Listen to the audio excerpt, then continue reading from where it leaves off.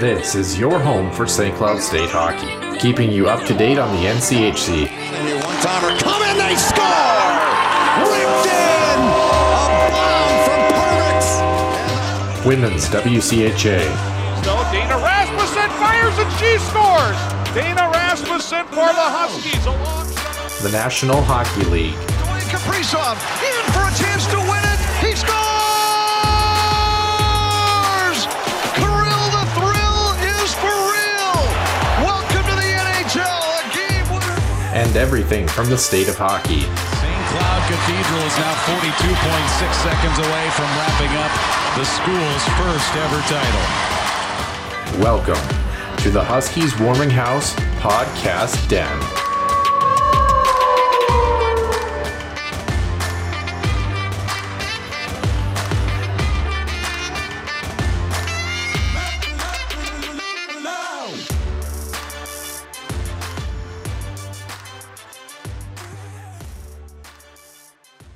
Welcome into episode number 65 here on the Huskies Warming House podcast. I'm Noah Grant, joined alongside my co-host, as always, in Nick Maxon. Nick, you got the gray outfit going on today. I like it. It looks good. It matches the gray walls behind you. You kind of look like you're in a prison cell. Do you feel like you're in a prison cell today? How's that going? No, you're feeling good? Feeling all right. I mean, it's just the gray version of the Canadian tuxedo, just no denim and no blue. It's just gray. That's all it is. I like it. We're going to touch on what you've been up to in the past week as well as myself. But before we get to that, of course, the Huskies Illustrated Weekly Roundup will touch on some news pretty much all around the hockey world. Nice and sweet here. Of course, we're going to touch on the Omaha Mavericks this week. A lot of pretty interesting information. You're not going to want to miss this one. And then don't forget to check out our extra ice session. We're going to talk about hockey development as a young kid versus as an adult and kind of the ins and outs of why it's important to start early if you can. But if you start late, why it's kind of interesting too as well. But let's get started here. Center Ice View News and Notes and the Huskies Illustrated Weekly Roundup. Center Ice View News and Notes. Center Ice View provides you with the best coverage of St. Cloud State Huskies hockey from game notes, recaps, photos, and more. Go to centericeview.com.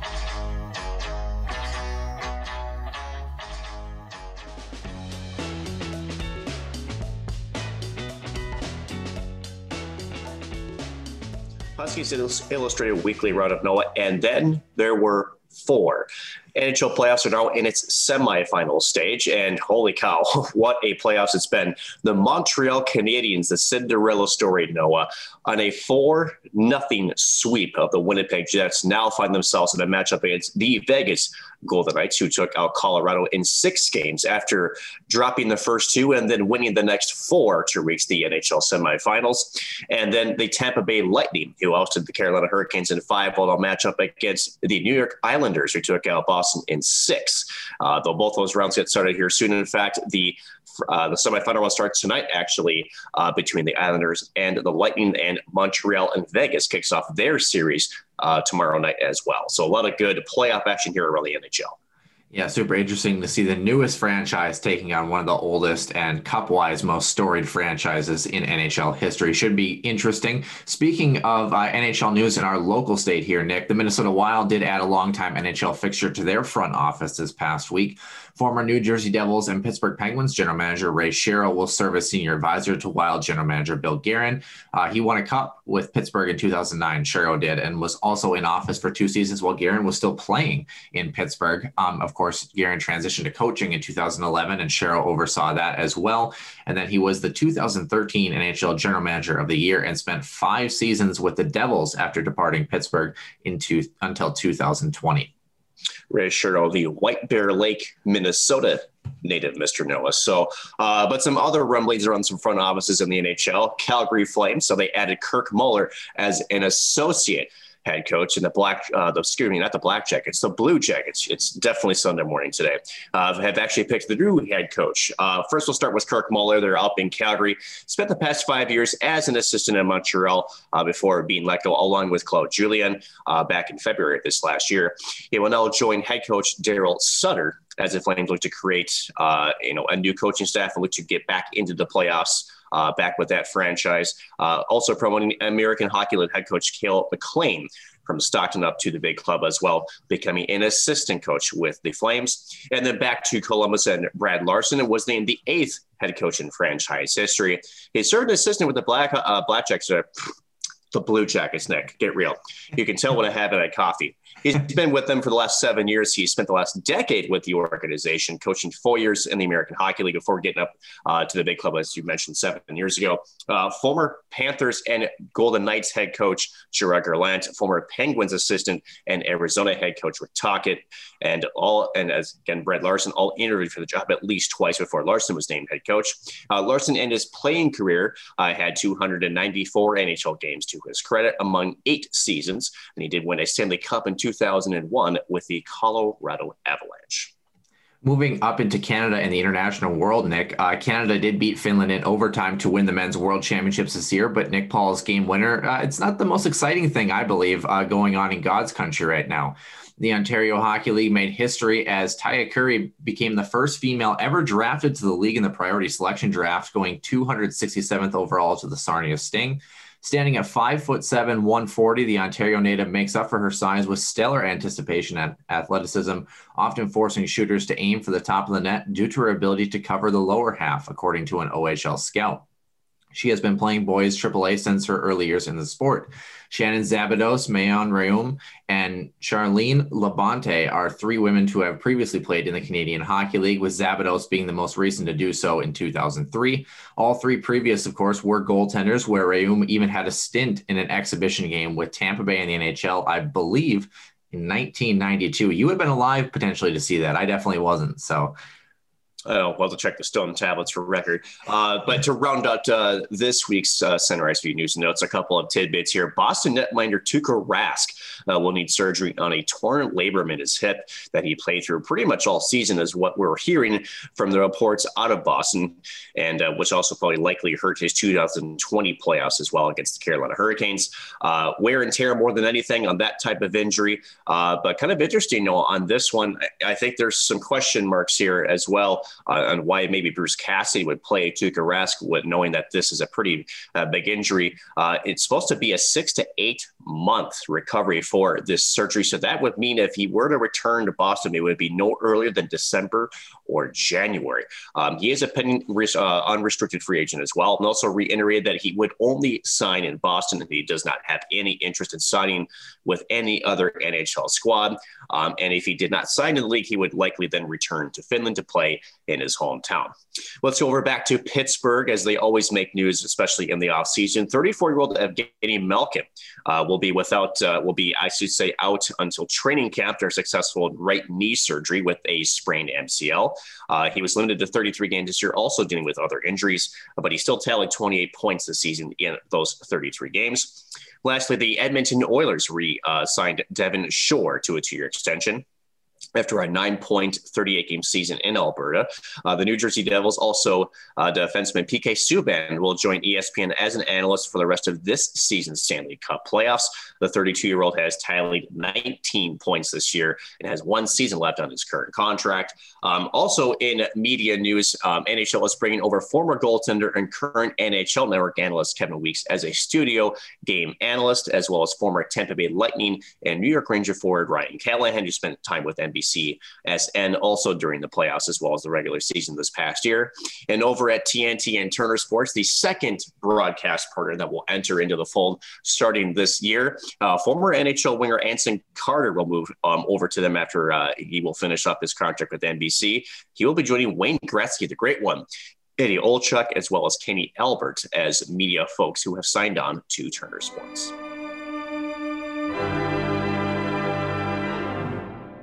And once again, welcome into episode number 65. Nick, welcome in once again on this Sunday. How are you doing? I don't know why I'm speaking like a robot, but I don't know. I feel a little bit robotic. It's just one of those days where I slept for 9 hours last night and feel like I've slept about 3. You know what I mean? Do you ever get to sleep 9 hours? Is that even possible for you? Not very often, no. It's been a very, very busy weekend. It's been a busy week and a half. So sleep has been not in abundance, we'll put it that way. But, if you would ask me, especially at this point here in 2021. If I'd rather have it this way, especially with some of the things that are happening behind the scenes, I would certainly not turn everything down. So it's tiring, but it's a good tire. Things are coming together here, on the back end of some things, and it's been good. But it's almost like you need almost a couple of days. I think when you're in this kind of tired rut, you just kind of feel like, you just need a couple of days to really just kind of catch your breath and to really just rest your body and your mind to kind of recenter yourself, and just haven't really been able to do so. But I'll say one thing, it's been hot in Minnesota. For those weather geeks out there, I'm one of them. Minnesota usually only gets about 13 days of above 90 degrees. We're basically already there, and we're only 13 days into June. So for the lack of spring, Mother Nature is trolling us by just cranking up the thermostat with a flip of a switch. Although it's, being it's June, I'd rather have the heat. I'd rather complain about it than be like, hey, it's only like 65 or 70 degrees. Where the hell is summer at? So, that's good. And then for folks around the great state of Minnesota, before I kick it back to you, Noah, some really good news coming out of, Falcon Heights, per se, is at the Minnesota State Fair. It sounds like they're going full steam ahead. The Great Minnesota Get Together. It's a family tradition of mine. We'll be back, I think, August 26th through Labor Day. So it's a 10-day fair. It is every single year. Was canceled last year due to the pandemic. They did a couple of weekend drive-through things to try to get some of the food favorites, but missing quite a bit of them. So I'm excited to get back to the Minnesota State Fair. It's a good kind of cap on the summer before you get into the fall and the big summer schedule and school. I should say school schedule, not summer schedule. But things have been good. How things up there in the flat plains of North Dakota?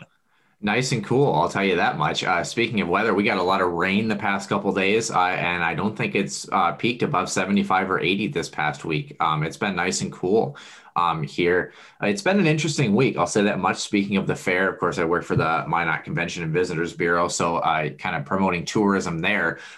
Yes, you can come to North Dakota. You can be a tourist as possible. We do have some cool things here. I'll be honest, and things that even, when I was living here, for the majority of my life, things that I didn't even know about, and of course, new restaurants and stuff. So, it's exciting. Speaking of fairs, the North Dakota State Fair, July 23rd to the 31st, that's getting ready to ramp up. That's kind of our big ticket event as well. Gets kind of nuts, of course, held at the state fairgrounds here in Minot, North Dakota. The weirdest thing I had happened, the police showed up yesterday while I was working. Apparently there was a guy who was schizophrenic and kind of dangerous. I guess he was running around the park and they thought he came in the building, but they found him hiding in the bushes and stuff.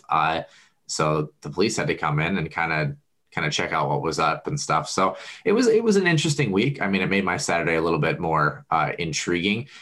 The other thing that I thought was kind of crazy, I don't know if you got a chance. I'm not a big soccer guy. I don't mind soccer, but I don't sit down and watch it. I don't really have a team or that sort of thing that I follow. And if I did, probably Tottenham, if anybody. But actually, Denmark was playing Finland yesterday. I don't know if you got a chance to see this. Danish star forward Christian Eriksen collapsing on the field. It was kind of an odd situation. I got a chance because I have the ESPN package to go back and kind of watch what had happened. Because there are some times where you can kind of see, things leading up to it, but it was almost akin to that, like the Rich Peverly situation, right? He turned, he was coming up the field, and then he just dropped and essentially collapsed on the field. And if you go back, check out, on Twitter was a really great source of information later on about some of the interesting stories there. But, a lot of people went into helping Christian get off the field safely, when they were doing CPR on him on the field. And of course, he is stable right now in the hospital. He's alert and conscious. They did resume the game and finish it. But it's definitely a story, Christian Eriksen, worth checking out if you haven't seen it again. Nick, did you have a chance to take a look at that? I did. And, speaking of social media, there's a lot of backlash also coming. At first, it was directed towards ESPN, but mind you, ESPN is more just, taking the feed from UEFA. And there was some controversy as to some of those, the camera work, you could say, after he collapsed. There was you could saw some maybe close-ups that maybe were probably not the best time to do that. I understand that, when maybe the camera, the director, the producer isn't maybe necessarily aware of what's happening. But it was very clear, I think, with maybe 5 seconds in after, like you mentioned, it was a ball that was, on the sidelines, and it was going to be basically put back into play. He was basically trying to put a little bit of pressure on the person putting the ball back in. And it looks like he was stepping, and then, like I said, he just went down. And immediately you could see the players, the referee, within a few seconds calling for medical assistance, and still, trying to figure out what's going on, those tight shots. And, this is a part of TV that, a lot of folks don't really understand is, you don't want to assume anything. And I think whoever was producing that game or directing that game, I think once the tight shot came in, I think they realized right away that that probably wasn't. So they tried to back out, pretty soon. But you got to give a lot of credit to the players, the referees, and then the medical staff for doing CPR. I believe I also read a report that says that there was a AED that was used to possibly correct an arrhythmia. Again, we don't know exactly what happened, but what we do know, and what I think the best you can call the footage of the day, was when he was being taken off the field, is it looks like he was awake and conscious, and he looks like he did give a thumbs up to the crowd. And as you mentioned, he is back stable. So pretty scary moments there. Then again, over in Europe, but hopefully everything checks out okay for Eriksson. We hope he's all right and makes a full recovery. And I'm sure that was, for him, I can't imagine how scary that moment would have been, because, for 1 second you're playing soccer, the other second you probably have no idea what just happened. You're probably waking up and asking yourself, why is 20 people surrounding me? So that's got to be a crazy moment. And hope all the best for Eriksson.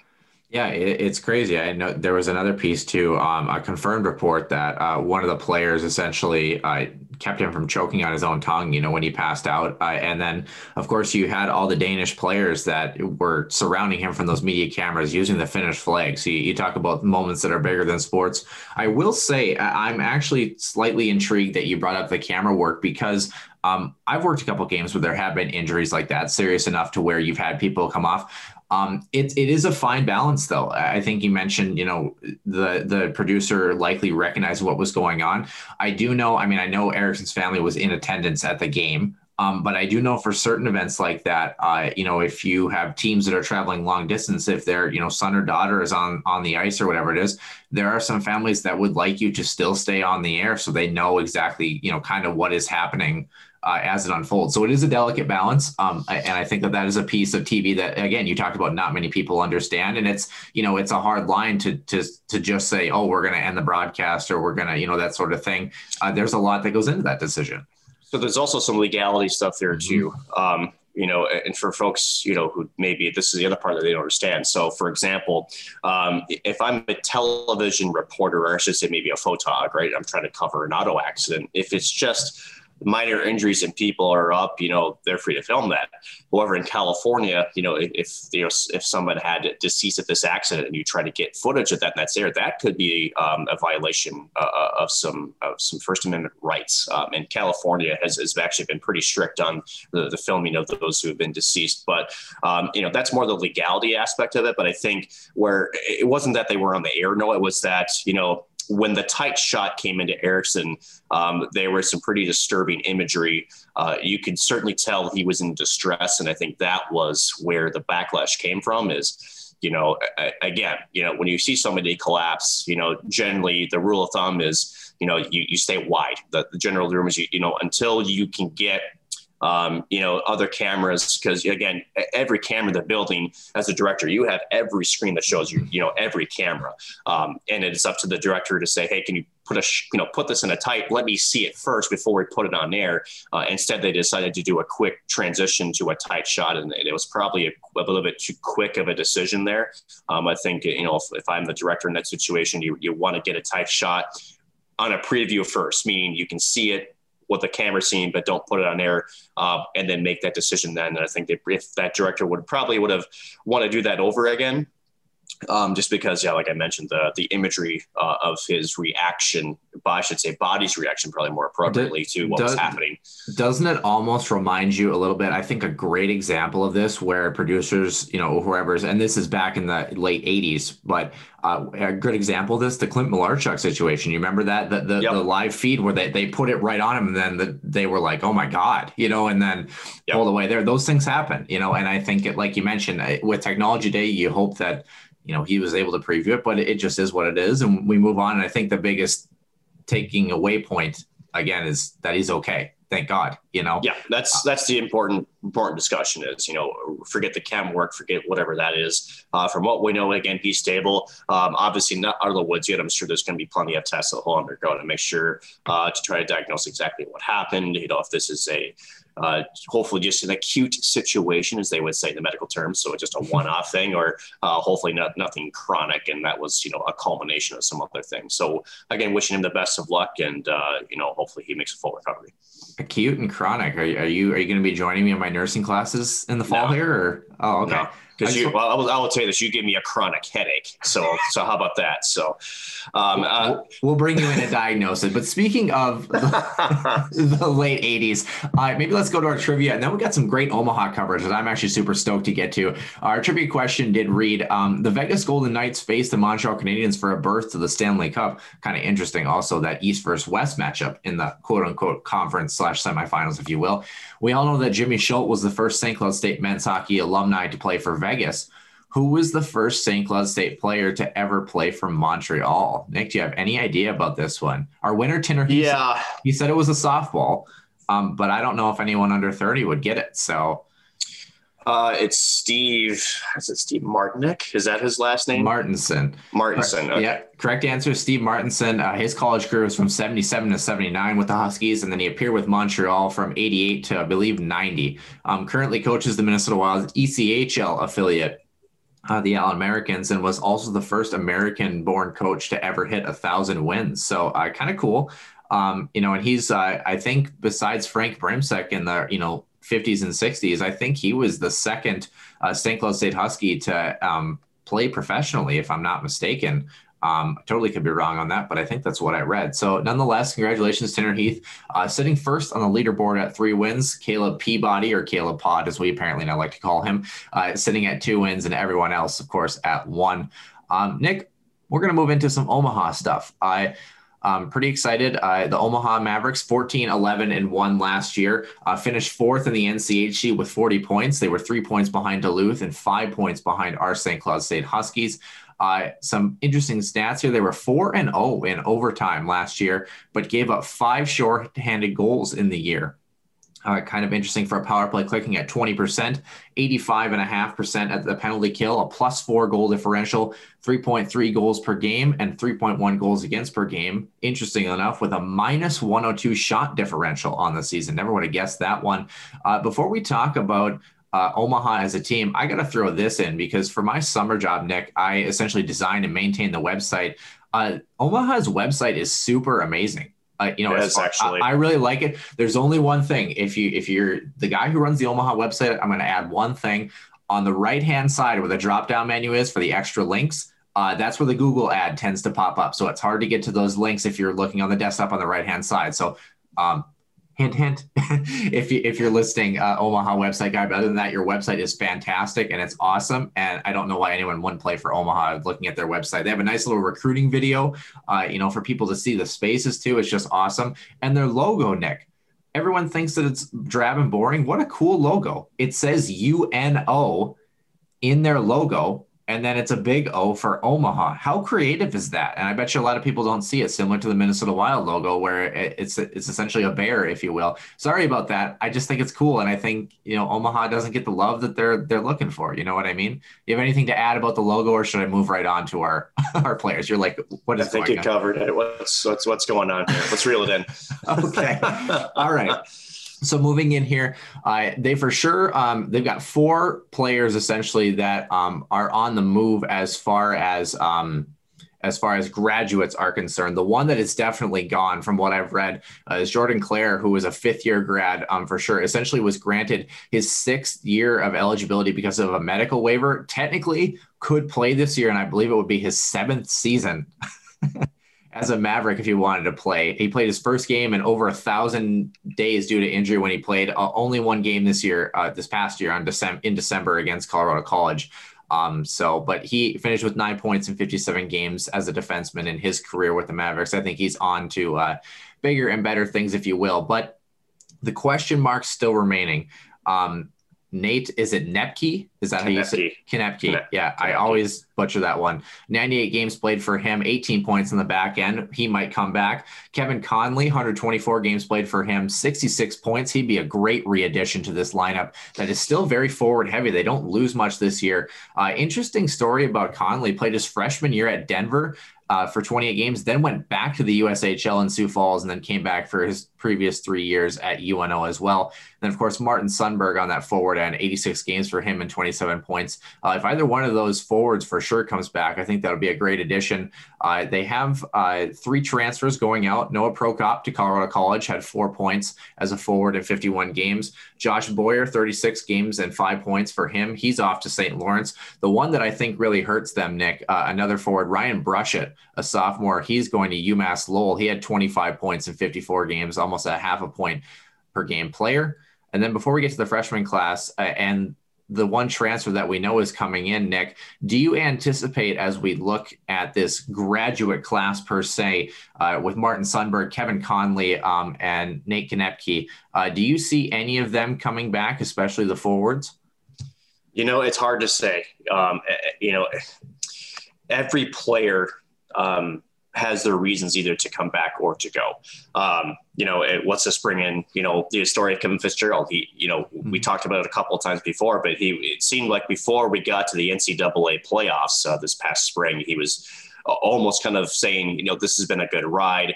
I've done all I could do with hockey. I'm okay with that. And then you become the national runner-up, and then all of a sudden he's like, yeah, let's do this again. So it's hard to, both of them could, and I think it depends on what they look at, what's best for them as individuals, what's best for them as players. And I think they can make contributions. Where do they see themselves in the lineup? And the second part, what's the team they're coming back to? There's a reason why we picked Omaha here later in the sequence, because we do think that they're kind of that team that's on the rise. We do think that a team that showed, especially last year, that they can start to, play with the big boys and actually start to knock them down a little bit. One transfer you're missing too is John Schultz, the Burma Jimmy Schultz. He's actually transferring to St. Thomas. He announced that on his Twitter, I believe 3 or 4 weeks ago. So John Schultz also, he was more of a depth defenseman being used by Mike Gavin and his staff, but trying to look a little bit for more consistent ice time up there in Minneapolis and St. Paul here with St. Thomas. So we'll put it this way. If they both come back, this is a team that's got some scoring depth. And I think that's the big thing that underrates now Nebraska-Omaha. They don't have that one guy that maybe is going to steal a show, because you could maybe argue Taylor Ward, who had 13 goals this past season, he was their leading goal scorer, but not their leading point getter. But at Chase, like I said, Chase Prubhu had 9, Tyler Weiss that had 7, Kevin Conley had 9. We know things are, some of these guys are out, but to try to give you some of the balance that Nebraska enjoyed this past season. Matt Miller at 8, Brock Bremer at 6, and then Martin Sundberg at 6 goals as well. So if these guys come back, they have some good building blocks. They got some good depth, and then you got guys who maybe don't necessarily score, but play some of that old bruising brand of hockey. One guy that we watched quite a bit was Joey Abate. He was a thorn in St. Cloud State side whenever he was on the ice. I think 3rd or 4th line center was kind of his role, but he would go out. He was a buzzsaw, just go out there and hit everything that skated.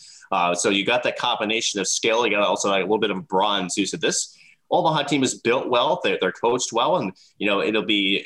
I think if these guys come back, this team could be poised to make that next step. But I think it also depends on who they got coming into. And I think that's going to be something we'll have to take a look at.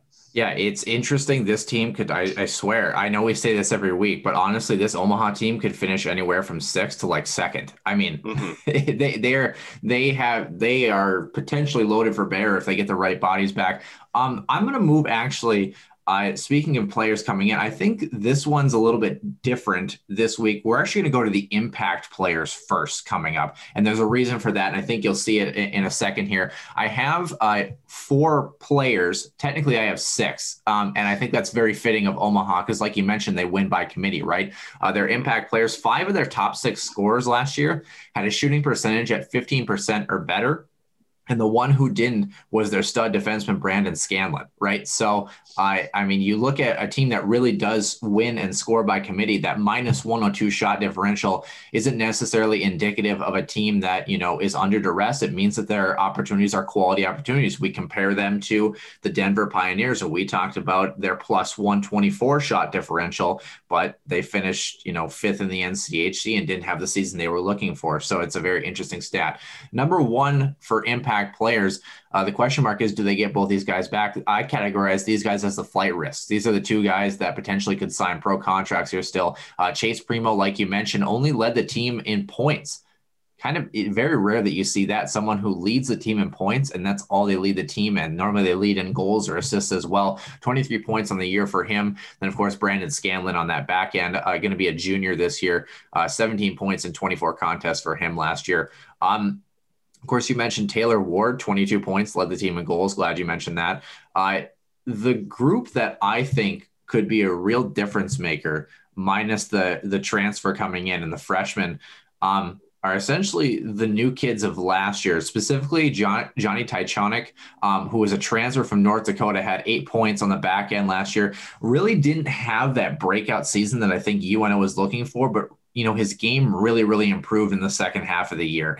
And he's a guy that I think, especially if you're looking on that defensive core, if you do lose both defensemen, he's going to be a big growing spot. And then on the front end, Caden Bolson was hurt for 85% of the year. He had 32 points in 44 games with Fargo the year before. You just add another body like that into it.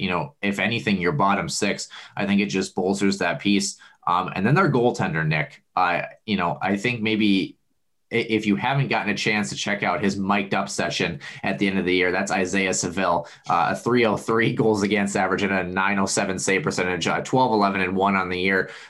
Nick, is there anybody in that group that you feel, might be an impact player? Is there someone you have pegged? I just look at this lineup and it's like, I could have named 10 guys that could be impact players because, as you mentioned, they just win so much by committee. But I think, if we're being honest, the Chase Primo and Brandon Scanlon's pro contract situation, plus Martin Sundberg and Kevin Conley, if they're going to come back, is going to influence a little bit about, what the makeup of this team is going to look like. Because as we move into the freshman class, which we will in a second here, this team could potentially be very loaded for bear. They really could. I think you mentioned a lot of the names that I would have mentioned, but I would just add, for Johnny Tychonik, I 100% agree with you, 100%. He's a guy that was adjusting to the way Omaha played. He started to get more comfortable as the season went on, and I think he's a great skater, number one. He's a great skating defenseman. I think he will continue to improve, especially next season. The one question mark about Caden Bolson is, again, it's a guy that has history of producing points, but when you're out and you only get 3 games, that transition from one type of play in the league to another, it almost would be his freshman year coming in next year. So how quickly can he assimilate to, having more ice time next year will be huge. But I honestly think, I mentioned his name before, but Joey Abate, he's a guy that when he's out there, he almost has this Ryan Reeves or Will Carrier type kind of game to him. He's the guy that it forces you to always have your head in a swivel. He's a guy that is your defenseman. You're going back to retrieve the puck. If he's on the ice, you're absolutely taking a look over both shoulders. Now, with that being said, Joey Abate also got into some trouble with some not so great penalties this past year. A couple coming against St. Cloud State. So Ryan Reeves, right? So Ryan Reeves for sure. But at the same time, there's an effectiveness to that. Again, so he again.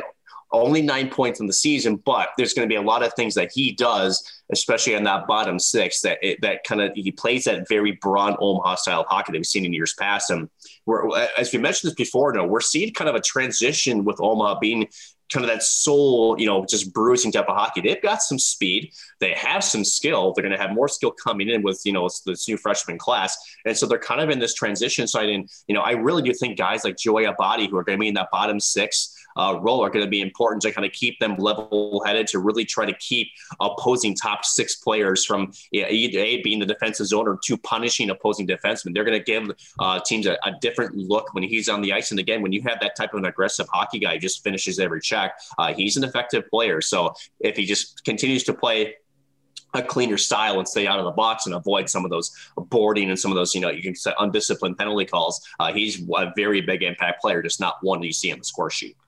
And it's interesting too, the piece about, where are they essentially going to sit as far as, those freshmen coming in. The freshman class, I have, I think 7 potential that I could see potentially making the jump. 3 for sure, maybe 4 or even 5, again, depending on what that roster does here. As I kind of get a look here, as I pull it up, as you can tell, I'm rambling here. But again, 2 defensemen for sure, I think, coming in, and then a forward. Interestingly enough, this will tie back to our coaching staff as well. But 3 players playing for, is it Muskegon? Muskegon. Yeah, in the USHL, they're all playing for the same team, and one of the assistant coaches for UNO has some coaching ties there as well. So kind of an interesting little look there. But 3 players that are coming from this group, that all 3 of them are my guys that are pegged for sure that are coming. Apologies if I get this name wrong. I think it's Jacob Guevin, Guevin.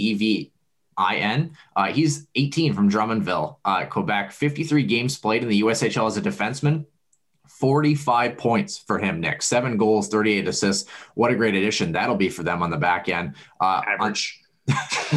Yeah. And then Davis Pennington, he's 20 from Michigan, 53 games on the back end for him as well. 30 points with the same group. And then on the forward end, this kid's definitely got to be coming a West Fargo product, so he's got to be good, right? North Dakota native. Cameron Berg, 51 games played for him, 58 points on the front end for the Lumberjacks, 27 goals, 31 assists. That's a great addition for them as a guy that I think is going to be there. Potentially Cam Mitchell, 20 years old. He had 26 points with Omaha in the USHL in 53 games. And then the 3 others I had, Griffin Ludke on the back end. He had 12 points in 44 games with Sioux City. He's only 18. I think he stays, but you never know what they're looking for. Vincent Nardone, he's 20 years old, 7 points in 6 games only in the MJ. That's kind of more of an age thing there. And then Tyler Rollwagon, just turning 20 from Bloomington, Minnesota. He had 18 points in 54 games on the front end with Fargo in the USHL. I don't think the last 3 of those are coming, but you never know. But before we get to our transfer, a guy like Cameron Berg on the front end, 58 points in 51 games. And then Jacob Guevin, 45 points in 53 games, and Pennington as well. I mean, throw him in there, 30 points in 53, both those last 2 on the back end. What does that do to an Omaha group that if they get Sundberg back, they get Conley back, and both of their big dogs that potentially could sign pro contracts don't go? What does this do for this group? Could they really make a push for the top 2 in the NCHC at that point? It's going to be tough, because again, one thing Omaha has done, as we've mentioned before, is win by committee. But I think what's more about what it does as far as making them compete for that top 2. I think I think the conversation really is, what does that do to their game style? Let's talk about those 2 defensemen. When you have points like that, that means you can skate. That means you can move the puck well. That means you're offensively minded. Again, continuing that transition to more speed and skill. And as you and I both know, Noah, that the top 3 teams in the NCHC, North Dakota, St. Cloud, and Duluth, the one thing they do so well is get out of their zone quick. It's that transition game that they excel in. And for Nebraska-Omaha, trying to get some better legs, some better, you could call it transition D that are back there. And then you have forwards that can take that, say, on the rush to get in there, whether it's a cycle, whether it's a rush chance, but actually have the skill to maybe pot a chance in transition. That's the recipe for success in the NCHC. You got to be able to do both. But more importantly, you have to be able to get out of your zone efficiently and quickly. And with those 3 additions, if they do indeed come in, that's what that does. So in theory, absolutely, you're in at least the top 4 discussion, because now you have, I guess that top line versus top line type skill and speed, especially, to kind of, counterattack those other teams. But more importantly, it's about how can you finish? And again, it's still yet to be seen. Again, there's still a lot of question marks for this squad. But again, if they're there, number one, and two, can they execute it? This makeover for you, I know we've been seeing over the last couple of seasons, continues to take shape, and it's going to be a very exciting team to watch. To complete the makeover here, and we're at 38 minutes, but I think we're going to push a little bit longer before we hit the extra ice session today, because Omaha, we got a couple more things to touch here. But to complete that rounded off squad, if you will, Nick, they are adding one transfer that we know of, and it's a big transfer from the University of Minnesota, 87 points in the Big Ten. Nick, who are they adding on the back end? Oh, geez. Some defenseman dude. Yeah, I don't know. He's a Gopher. Who cares? Brandon McManus is going to be our guy. 136 games played for him, 39 goals and 48 assists on the back end. That's super impressive. What does, a fifth-year player coming from the University of Minnesota, coming from, of course, the coolest St. Cloud State coach ever, Bob Motzko.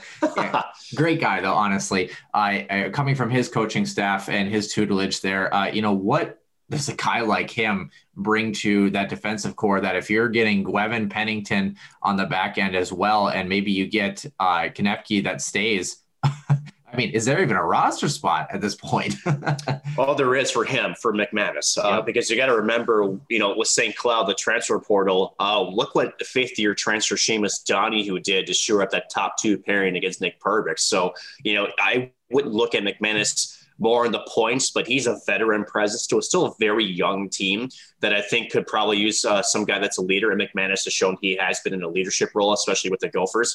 Obviously, again, he fits the mold that they're trying to get more towards, more of that offensive-minded team. They want to be able to not have that typical defensive defenseman. I think what this program has really been known for, that stayed home and, let's just, try to defend well, sort of that trap area. But now they want to attack. They know if they want to compete for those top four spots, that you can't just sit back. You have to go and bring your game to your opponent. And McManus can do that. And again, a veteran presence of what looks to be already a very young decor.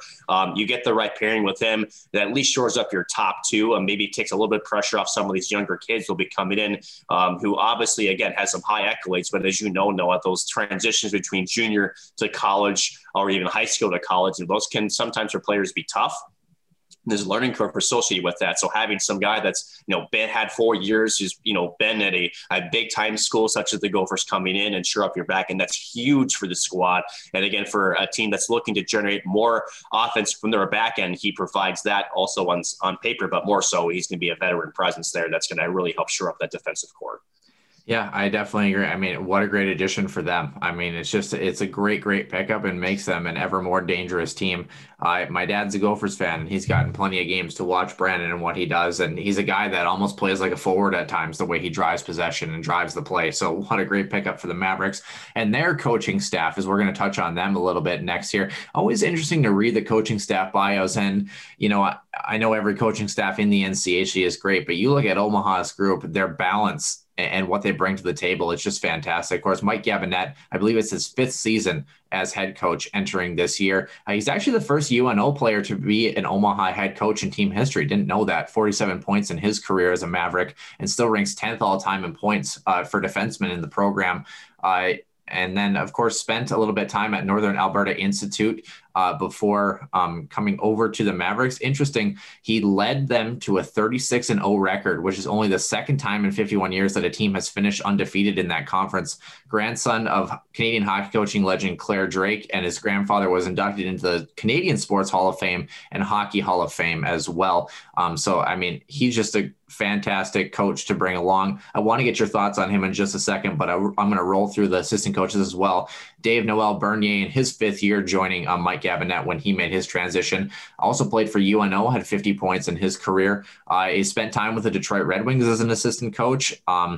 Also with Muskegon, the Lumberjacks in 2010 as an assistant GM for 3 years. So there's that coaching connection I'm talking about, knowing that staff there, and also spent a year in the AHL in Grand Rapids with that Detroit program as well. And then this, I mean, when you're looking at that pedigree for that first head coach and assistant coach that's listed there. The second assistant coach, sometimes maybe doesn't bring, as much to the table, but I don't think that can be said for this group. Assistant coach Paul Gerard in his fourth season spent 2 years with the Calgary Flames, was an assistant coach for Dallas for 2 years and the Avs for a year.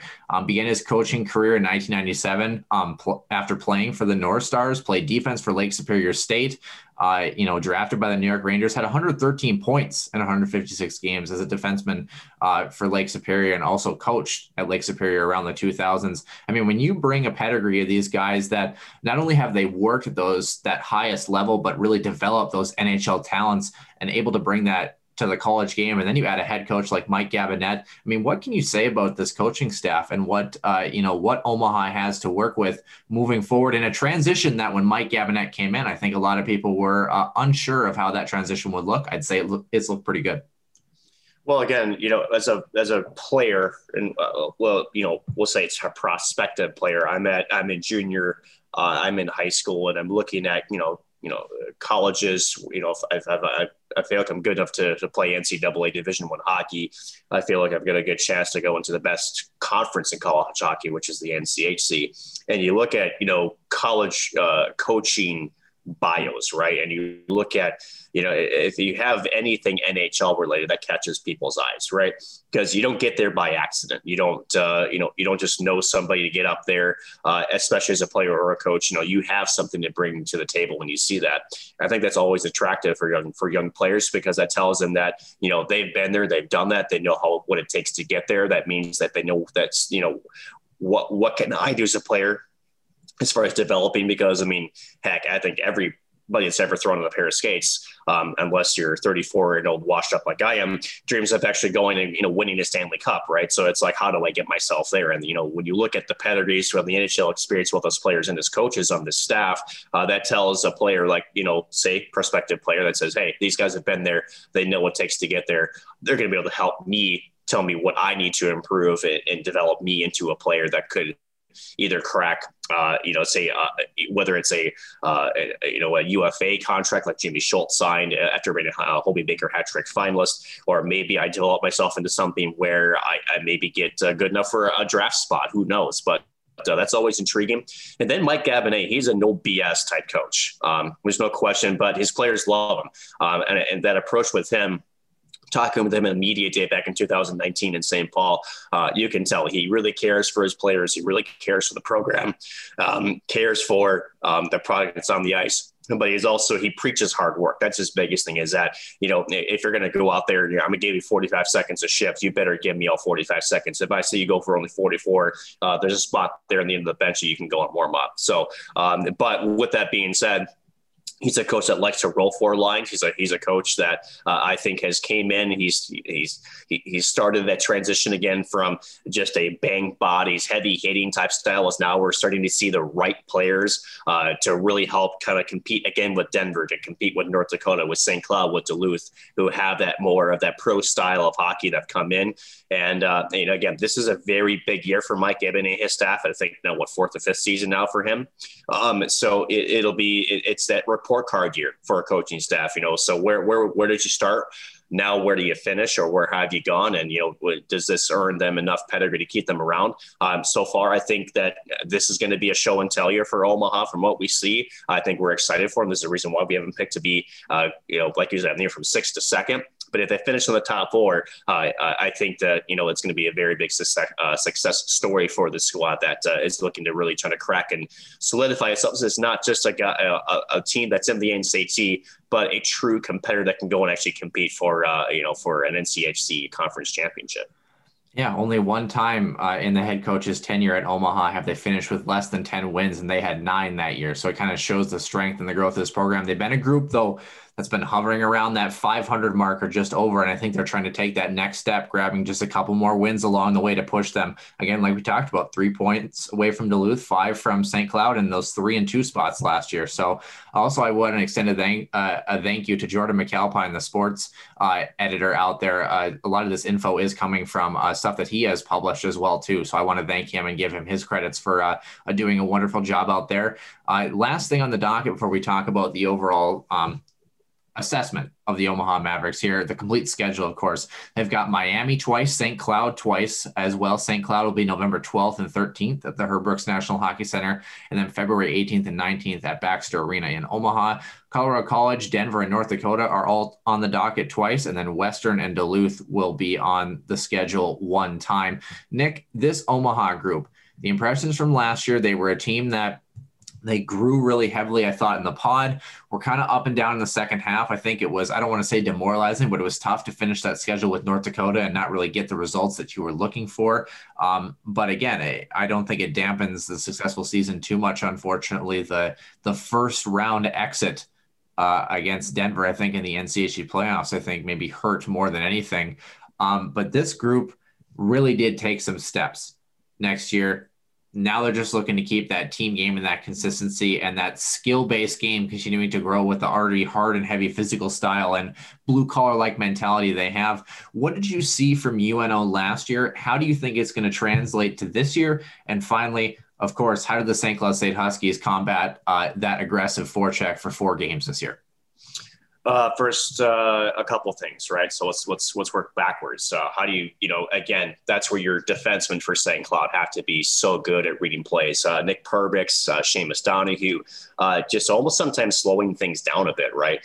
Sometimes you just want to, get under control, make sure you come up the ice together as a group, get out of your zone effectively. And if that means a flip off the glass or just a flip up in the middle of the ice to relieve pressure, it's those smart little minor decisions that often get way overlooked from the casual fan that do so much for alleviate pressure.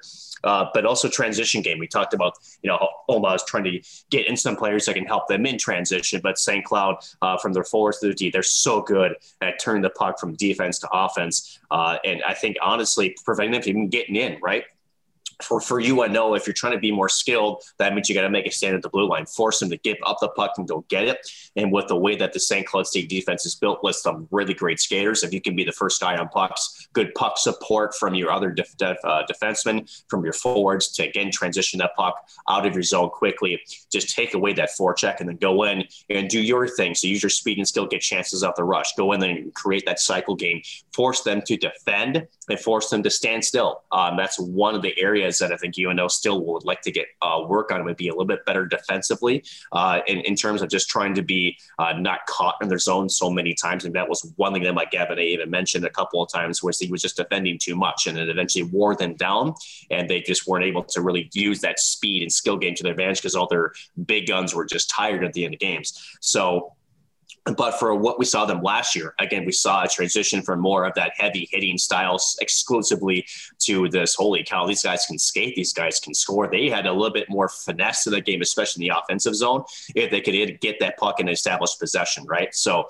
that was the big thing. And then for this year, the big question mark is there's a lot of new faces potentially coming in, right? There's going to be transfers, there's going to be freshmen.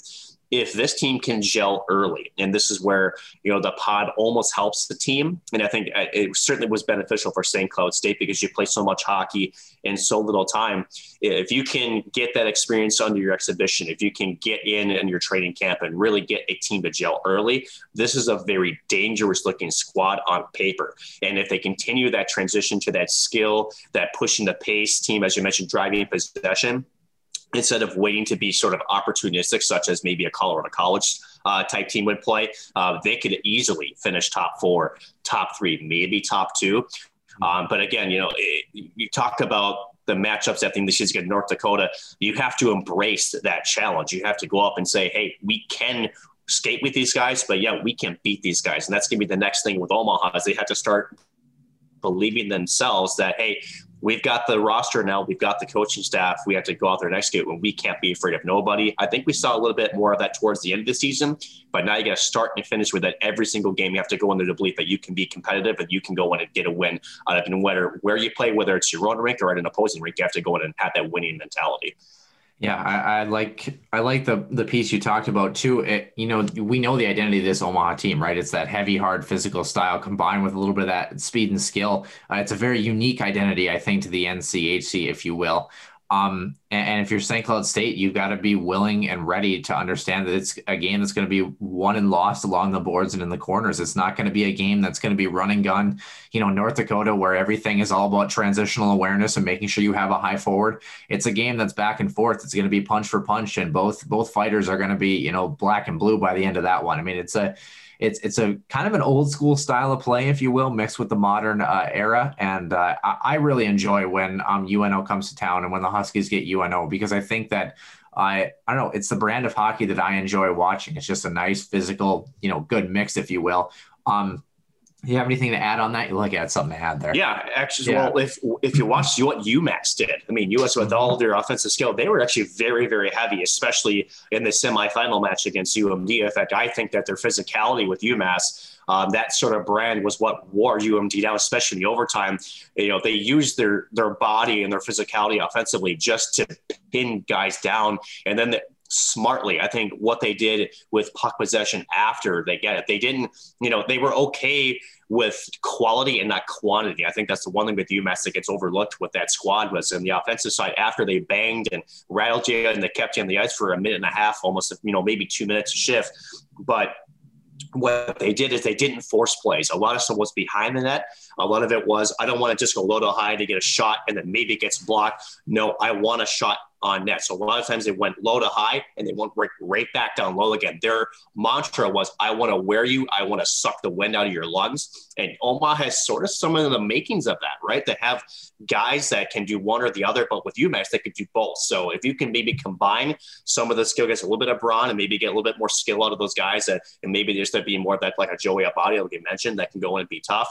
That's a very dangerous recipe. And again, for teams like St. Cloud, it keeps them honest, right? For those big, heavy physical games, that when guys are coming at you, you have to be ready to take hits. You got to be ready to respond and also give out physicality. I think that was one thing that St. Cloud did really, really well throughout the course of the playoffs this last spring was, they not only they respond a lot, but they also drove a lot of that physicality as well. They weren't afraid to get, like you mentioned, along the boards into those battles and get out with the puck and win those battles. So it's going to be important. And U of Omaha, I should say, has all the makings to be that fighter as well as that skill guy. So they were a dark horse for that reason. And I think they're going to have a great season. But again, depending on how quickly this team can gel, that's going to be the big X factor for me.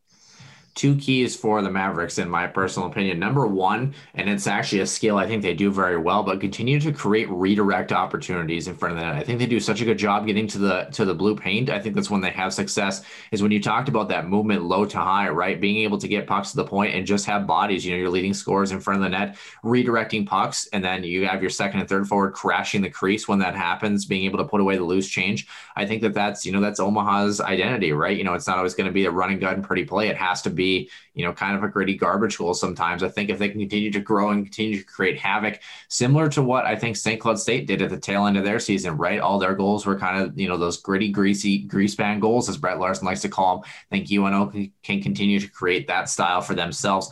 Number two, and it's also an interesting one, Isaiah Seville moving into his junior year in net. Of course, a 303 GAA and a 907 save percentage. And this is not a knock on him by any means. He was fantastic last year, but I think even if he continues to elevate his game and gets that save percentage around like a 920, 925, starts to steal one or two more saves for his club every night, this is going to be a very, very dangerous Maverick team that can maybe start to provide not only some more wins, but some more separation each game against their opponents. Because as we know, the one, I don't want to say drawback, but reality of playing that blue collar game is that you're not going to be like North Dakota where you come in and you win 6-1, in a handful of your games each year and be able to create that huge separation just based on, speed alone. It's going to be kind of a war that's going to finish in a 4-3 game, a 5-3 game with an empty net, or 2-1 in overtime, that sort of thing. I think if you have a goaltender that can steal that extra save and then combine with those goal scorers that continue to develop that killer mentality, if you will, I think it's going to be very successful for Omaha. And they're the team that I would say moving into next year is really a wild card that could be very, very dangerous if all the pieces come together, if you will. Nick, I don't have anything to add. We're actually already at 55 minutes here. So we're going to have a very short extra ice session that we're going to talk a little bit about development and something interesting that I noticed at the ice rink the past week. Nick, anything else to add with Omaha before we head out? Not with Omaha, but I think we missed something with we're going to go with our news here. That was Alabama-Huntsville. Because we covered them extensively all of last summer, and rightfully so. They deserved a lot of attention, and it sounds like they will be suspending operations for the 2021-22 season. And the reason for that, there's good and bad here, right? So the bad is obviously they're not playing, but the good is they submitted an application to join Atlantic Hockey in that conference, and also with that crowdfunding last year, reporting over $17 million. Wow. Dollars raised for that squad. So I think it's more that contingency, right? For them doing the fundraising, keeping the program. Part of the stipulation was we need to find a conference to play in. So I think it's more about their application and being accepted into Atlantic Hockey is where they're really trying to stick to their guns is, yeah, we want this team here, but here is what you have to do for us to use this funds that we've raised and to keep this going for the next 10 years. So again, it sucks that they're not going to be playing, but again, they're sticking to their game plan as, we need to get a conference home. And it sounds like, again, they have a admission for Atlantic Hockey for 2022-23. And hopefully they do get accepted into that, provide them some stability. I think also with Atlantic Hockey for them, hopefully a little bit less travel, for them, and hopefully there's some cost saving measures there as well for Atlantic Hockey. Not that, again, the two Alaska schools are kind of in the same boat now in terms of trying to save their program. But I do think it was important that we mention Alabama-Huntsville that, yeah, we won't see them next season, but it's more, still some positive signs going that, if one decision goes their way at Atlantic Hockey, they're accepted. The program has done everything they've wanted to do since the shutdown essentially last year. So one last final step for them, and hopefully they can get it done. Alabama-Huntsville is on strike is what you're trying to tell me. Pretty much, yeah. All right. Yeah. I hope it all works out for them. I mean, what a great chunk of change they were able to raise, and you hope that they can carry it forward. And again, similar to almost like you hope that they can match kind of Arizona State and the way that they functioned as an independent as they continue to search for their own conference out in the Southwest. Speaking of what is next on the docket, if you are done listening to the show at this point, we have Western Michigan that will be our topic for next week, followed by North Dakota and Duluth, of course. So yeah, you won't want to miss it, but we're going to jump right into our extra ice session.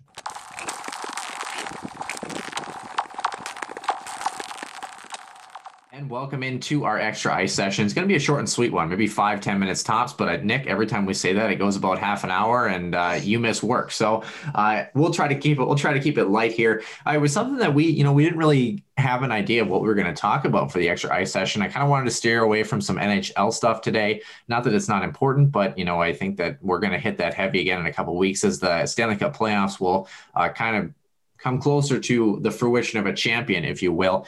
But it was interesting. I skated with a couple of guys, Nick, and they're Air Force guys.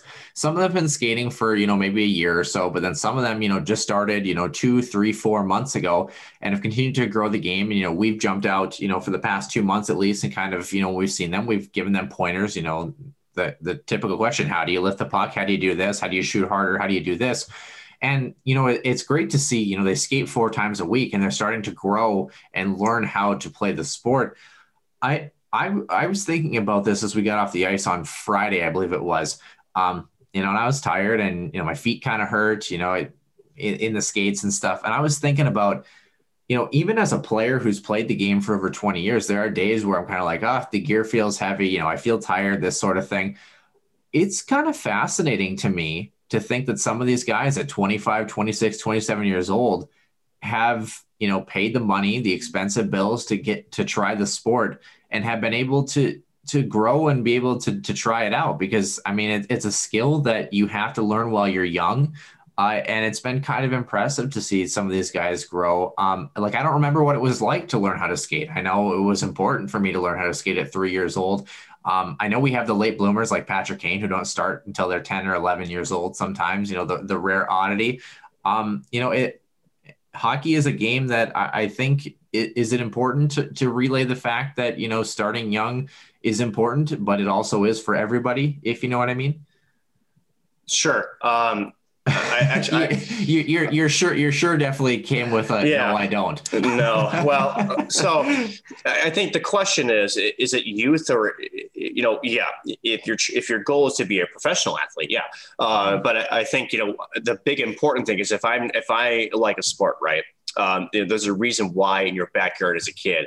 And I'm trying to make this to be fun at all. You get your uncle, your dad gets you a baseball glove, right? So you're throwing around the ball, you learn how to catch and learn how to throw a ball, right? You get a football. For me, my favorite football to throw was a vortex with the whistles, right? That you could toss. I mean, at least from when you're a kid, you feel like you're tossing over like 20 miles, even though it's probably like 100 feet. But I digress from that. But hockey, especially the way the game is played now, right?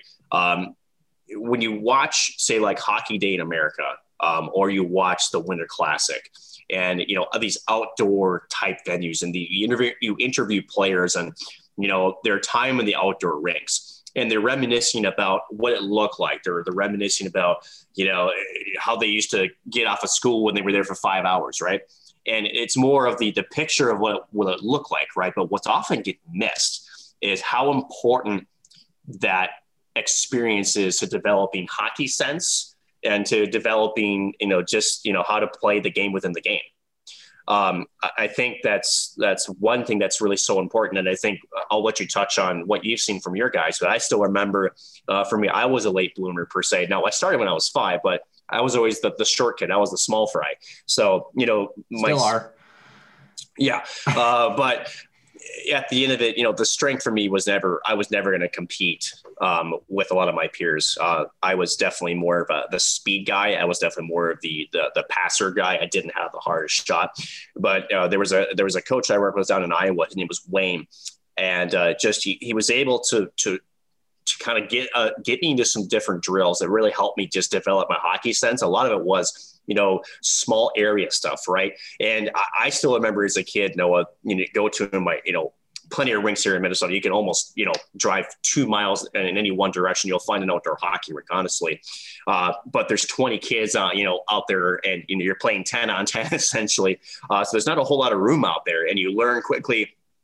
Like when you got 3 guys tailing on you, how to create your own little space, and also how to, find some very small passing lanes. Hockey's a game of quick decisions, and also hockey's a game of timing sometimes. And a lot of that you develop from playing in those types of games, in those types of scenarios. And I want to turn it over to you because I think your story with some folks who have maybe started to try the hockey, later in life, and you're seeing a very similar development. And from what it sounds like, a very quick development. That's actually kind of fun to see. Yeah, it's actually been awesome. I mean, there are guys that, 2 months ago were afraid to carry the puck and that sort of thing. And we play, there's various rec leagues that are here in Minot, but the one that I do on is actually tonight on Sunday. It's kind of like I would say 30% competitive, 35% competitive. It varies on some days. Some days we have, a very good group of people that, come in that make it a little bit more competitive. But, it's a great ground for players who are learning how to play, to understand that, with a little bit of skill and a little bit of hockey IQ, if you will, that they can actually kind of hang with the big boys, if you will. And one of the coolest things about development, especially as players start to get more skilled and start to get more confidence, confidence breeds confidence, right? If you teach somebody a skill, they start to do it right. You tell them, great job. You reinforce that. Then they start to practice the skill the same way, right? They start to get better at it. Now we've seen these guys who in 2 months' time were afraid to carry the puck or afraid to, the puck was like a live hand grenade on their stick. They're carrying the puck. They're picking their way through the neutral zone. It's a fantastic little piece of development where they're able to, some of them even pick their heads up before they even make passes now. And, people say, well, yeah, that's part of hockey. Well, when you're 25 years old and you've never played the sport before, it's not like basketball where you can go learn how to dribble a basketball and probably pass and shoot the ball by the end of the day. Right. Right. And that's not shaming on basketball. It's just hockey's a different thing where you can't just go throw on a pair of skates for the first time and say, oh, I love this sport. This is great. This is easy. That's just not how it works. When you talk about the development side of the game, one of the things that I would recommend that I did when I was a player, I used, it's a slightly expensive, but that USA Hockey IntelliGym.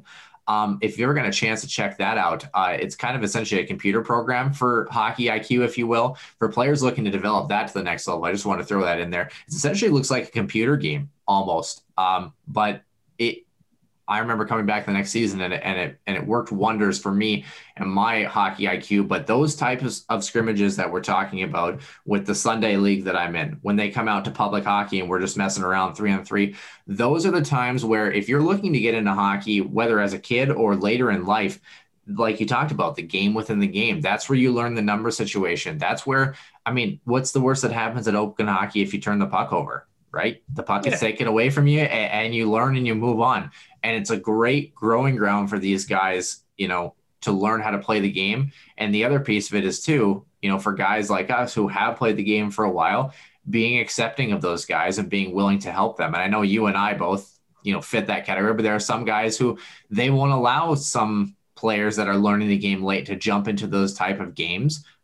It's important to try to include those guys. You know what I mean? I've got a good story actually about that. So I was doing an open skate, I would say probably 2 years ago. And there is a couple of guys who, they could skate, but, definitely newer players for sure. And it's the situational things, right? And there were times where, he would get the puck in the defensive zone. And let's just say that, in transition, right, it's always you got to go quick, right? And he was, you could say tentative, because he just didn't know what to do with the puck, right? So there would be myself saying skate, skate, skate, and a couple other guys, and he was actually getting really pissed off at us. And we got to the bench. I'm like, hey, man, why are you upset? And he was like, I don't really like people telling me what to do. And we're like, no. Like, so, trying to explain to him a couple of nuances, right? So I'm like, hey, man, like, no. So we're not telling you what to do, but you also don't have eyes in the back of your head. I said, so when you play, and I said, your wingers or the people who are in front of you usually are ones looking at you and looking behind you. And they're either they're yelling skates, because usually that means there's someone behind you and they're about to lift the puck. I'm like, 3 times, prior, there was a guy that stuck up behind you. He still he goes, yeah. He's like, yeah. So that's more of our warning to you, like, hey, either get your feet moving or make a pass, right? So it's our way of saying, hey, there's pressure behind you. So, it's a little, and then he was like, oh, that makes sense. I'm like, yeah, no, we're not trying to tell you what to do or whatnot. It's awareness, right? And so funny, later on that day, you could tell that, that wasn't bothering him anymore. But then all of a sudden, I'm grabbing a loose puck behind the net. I'm kind of, coming back, and all of a sudden I hear skate, skate, skate. And it's the same guy. And sure enough, I turned my shoulder, and, there was a guy that was right on my rear end. So I'm like, oh, okay. So then I had to turn on the jets and you try to escape some pressure. And he's like, is that what you're supposed to do? I'm like, yeah, no, exactly. It's because I'm like, sometimes you just don't know they're there. He's like, oh, that makes a lot of sense. And I'm like, and then that was that teaching moment of a lot of where hockey players develop is not with the puck, but away from the puck. And it's not just what you can do it's all mental. It's all about how can you help your teammates too. So I thought I'd share that story because I think that was the most kind of directly impactful thing that I've experienced, at least recently. And it's one of those where, again, if you want this game to grow, right? And you mentioned it there with some guys who obviously we're either junior players or want to be junior players or high school kids that were third or fourth line. They're like, I'm better than these guys. Screw them. I hate guys like that. Absolutely hate them. Right. I'm the guy that says, hey man, come in and, I'm going to let you skate if I'm going against you. I'm not going to go up and I'm like, okay, yeah, it's, stick left, whatever. I know I could do that, but no, let them skate, let them do a couple of things, let them have a little fun with it. Right. As you mentioned perfectly, hockey's not like basketball, football, or whatever, where you can sit there, throw a ball, and all of a sudden you're pretty good. Maybe sometimes. No, hockey is a lot of nuances. There's a lot of things to learn. It's a very complicated game that, unfortunately, it's like running math equations every second, and the math equations change on you, right? I think my favorite quote from one of my coaches was, hockey is almost like a Rubik's Cube that you're trying to solve that's fighting back every second, right? Because it changes. Everything changes almost every second, right? But with that, if you want people to continue to go out and try the sport and enjoy it, I think that's the biggest thing. You have to enjoy it. Don't go in there trying to be, a Mike Madonna or somebody like that, to guys who, just throwing on skates the first time or playing with probably a wooden stick that their neighbor gave them to borrow for, the next hour, that kind of thing. And, it's like, dude, let them skate, let them have fun, and, coach them up a little bit. I think that's the role that I think you have to embrace. as a player, especially if, like myself and maybe who've been there, done that, who played at high levels. But it's our job now to be the voice of excitement, to be the voice of fun, and say, hey, man, and to be kind of that coach on the side if they want that, encouragement. So, and I think, again, it's one of those things too that like, it's really rewarding to see them do the things that like make the game successful, right? It's right. Again, it's almost like, you and I played the game for 20, 25 years. It's almost about passing it on to, that next wave of people. Your next wave might be 3-year-olds. They might be 33-year-olds, and that's right. Okay. When you talked about, including people on the ice sessions, yeah, I mean, are there times where it's like you got 12 of your buddies and you're playing 6-on-6 with guys who all played past high school, and, are you going to keep that game to yourselves? Yeah, there's a time and a place for that, but overall, 95% of the time, everybody who wants to play, we're going to let them play, unless they're being, a total D-bag, if you will.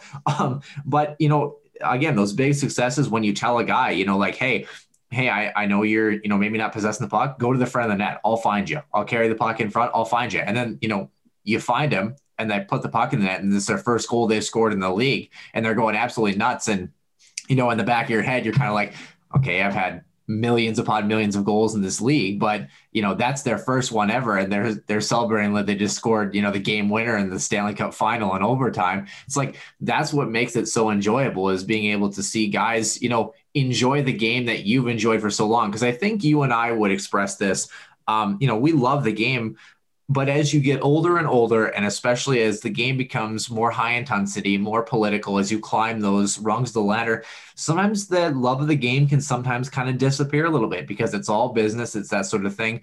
And that, I think, having players who want to learn the game and, trust you a little bit and, have questions for you, I think it brings the fun back into it. Because then all of a sudden, when you get that kid who a month ago couldn't skate, and now he gets the puck in the slot and somehow hits the post for the game winner in a 6-6 game of posts, right? Like that's, there's no better feeling than that. So I guess the moral of the story is, for veteran hockey players, definitely encourage these guys, teach them how to do things. I mean, I had a kid last week. He said, how is it that you shoot so hard? And I said, well, besides the steroids, it's just been a process that I've learned. But one thing that's really helpful is your hockey base, the tripod stance, right? It's hard to stay in that stance, but it'll help your skating. It'll help your shooting. Now, every time he comes down the ice, right, he's down in the hockey stance. He's weaving his way through guys, actually possessing the puck and controlling it a little bit. And it's great to see, to be able to pass off that knowledge. I think you and I would also agree that we never get to turn it off in our heads, right? It's always there. But we can never watch a hockey game the way that non-hockey people watch a Bruins Islanders game. We can't do that. So why not pass it on to the next group? And you know what? If you're a new hockey player, and you're, for whatever reason, people aren't including you, move to Nick's neck of the woods, move, heaven forbid, to Minot, North Dakota. We'll don't go to North Dakota. Yeah. Don't do that. Last resort. But come join us. We'll definitely teach you the game, and happy to have you jump in. Nick, anything else to add here on the Extra Ice session? No, but I guess the one last thing I would say is I'm looking forward to fall where more open hockey can take place. A lot of the metro rinks here are shut down for the summer. Even Blaine, a lot of just private ice sessions right now. Usually they have at least one open ice session at least once or twice a week, and I don't even see that on their docket. So I'm anxious to get back on the ice and actually could tease what might be happening on the ice in a little bit, but maybe I'll leave you that. Yeah, we've let's just say we might have a little get together in the old Granite City area sometime in July, and we'll just leave it at that. We'll see how it goes. Not going to reveal too much. I think that's about all we're going to say, but we will reveal Western Michigan. They're on the docket for us next week in our coverage of the NCHC. Nick, I don't know if we have a Healthy Scratch interview segment guest for this week. Haven't really confirmed anything yet. So you might see an interview come out later this week, or you know what, Nick and I might just say it might be great for a week off this week. We'll just have to see. Stay tuned. I know that's not great information, but for sure we'll definitely have a guest for next week regardless. But you never know. This might just be a great week for us to kind of kick back and relax and reap the rewards of our amazing super duper podcast that we do here. But that will do it for our super duper podcast, episode number 65. Catch us, of course, for episode number 66 on the following Sunday. For Nick Maxon, I'm Noah Grant. We bid you adieu, and we will see you next week.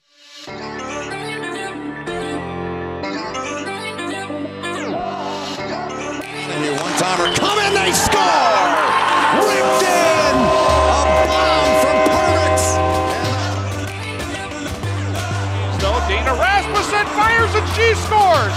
Dana Rasmussen for the Huskies alongside Dwayne Kaprizov in for a chance to win it. He scores! Kirill the Thrill is for real. Welcome to the NHL. A game winner. St. Cloud Cathedral is now 42.6 seconds away from wrapping up the school's first ever title.